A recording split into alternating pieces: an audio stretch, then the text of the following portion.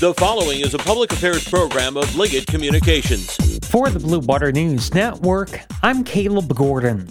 Port Huron Mayor Pauline Repp says there will soon be a new member of Port Huron City Council. Members will need to fill a vacancy left by Lisa Beaton, who resigned at the end of last year after being elected to the County Commission. Repp explains how you could apply to fill the vacancy. Send a letter of interest with a resume to the City Council through the City Clerk. We're going to accept them through Tuesday, January 26th at 4:30 p.m., which gives 2 weeks. And at that point, then all of those letters and resumes will be copied and sent to the entire council for our review. And we will meet on Monday, February the 1st at 6 p.m. in room 408. Repp says council members are expected to make a decision during that February 1st special meeting. This is the Blue Water Beat.